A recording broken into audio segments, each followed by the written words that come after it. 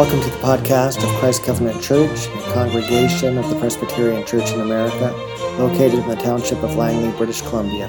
My name is Gary Vanderveen, and I'm the senior pastor here. If you would like to know more about our congregation, please visit us online at www.langleychurch.org. Christ Covenant Church Daily Prayer for the week of July 5th, 2020. Rejoice in the Lord always. Again, I will say, rejoice. In everything by prayer and supplication, with thanksgiving, let your requests be made known to God. Let us confess our sins. Most merciful God, we confess that we are by nature sinful and unclean. We have sinned against you in thought, word, and deed, by what we have done and by what we have left undone. We have not loved you with our whole heart. We have not loved our neighbors as ourselves. We justly deserve your present and eternal punishment. For the sake of your Son, Jesus Christ, have mercy on us. Forgive us, renew us, and lead us by your Holy Spirit, that we may delight in your will and walk in your ways to the glory of your holy name. Amen. Our sermon text this week is Acts 2, verses 42 through 47. And they devoted themselves to the apostles' teaching and the fellowship, to the breaking of bread and the prayers. And awe came upon every soul, and many wonders and signs were being done through the apostles. And all who believed were together and had all things in common. And they were selling their possessions and belongings, and distributing the proceeds to all as any had need. And day by day, attending the temple together and breaking bread in their homes, they received their food with glad and generous hearts, praising God and having favor with all the people. And the Lord added to their number day by day those who were being saved. This is the word of the Lord. Amen. Let us pray.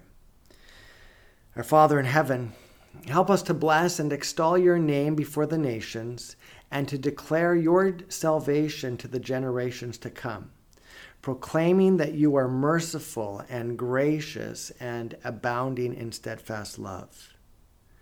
Continue to bless your church and to provide for her faithful pastors who will preach and teach your word, and church workers who will serve us in your name. Make bold our witness before the nations, and help us to act in love toward our neighbors. Provide for our nation faithful leaders who will hear and heed your law, protect and defend the citizens, preserve the precious gift of liberty, and inspire us to use our freedom honorably. Make us mindful of the heritage of our forebears who have given us this land, and guide us to be faithful in our stewardship of all the resources you have provided us. Help us to delight in your law, to love what is good and true and right, and to seek after these things. Help us to wage war against the old Adam within us. Restore us when we stray from your word, and forgive us when we give into the devil's temptations. Hear us on behalf of the sick, those who suffer, the grieving, and those to whom death is near. According to your will, O Father, deliver them from their afflictions and give to all your strength, patience, and hope, that they may endure to eternal life. Show compassion, O Father, and drive all pestilence from our land. Guide us to bring your children to the waters of baptism, to raise them up in the fear and admonition of the Lord, and to know perfect rest and peace within your loving arms. Grant relief, O Father, to those who struggle. Supply to those in need, hope to those who fear, and peace to those who are anxious, that we may be delivered from all adversity and brought to everlasting life, where we shall join the saints of old in your presence forevermore. All these things, and whatever else you know we need, we ask that you would grant them to us for the sake of our Savior Jesus Christ, who taught us to pray, saying, Our Father in heaven, hallowed be your name. Your kingdom come. Your will be done on earth as it is in heaven.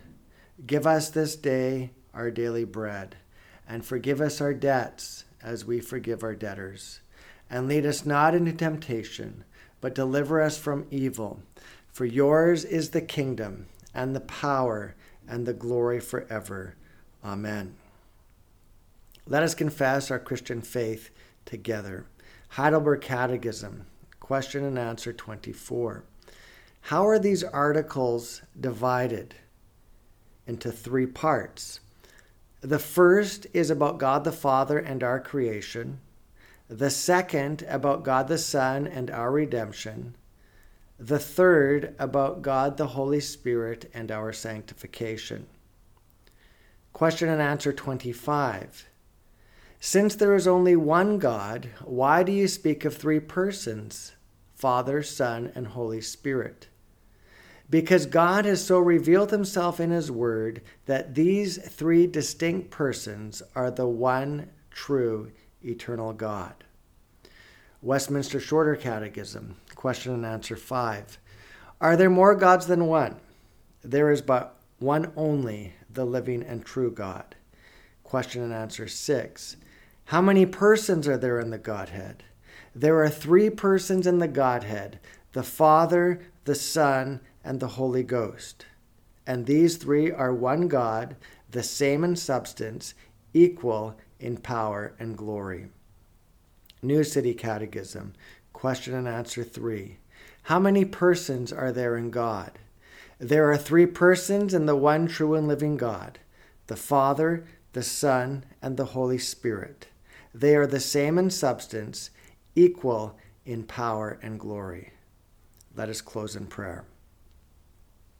Blessed Lord, who caused all holy scriptures to be written for our learning, grant us so to hear them, read, mark, learn, and inwardly digest them, that by patience and the comfort of your holy word, we may embrace and ever hold fast the blessed hope of everlasting life, which you have given us in our Savior Jesus Christ, who lives and reigns with you in the Holy Spirit, one God, forever and ever. Amen.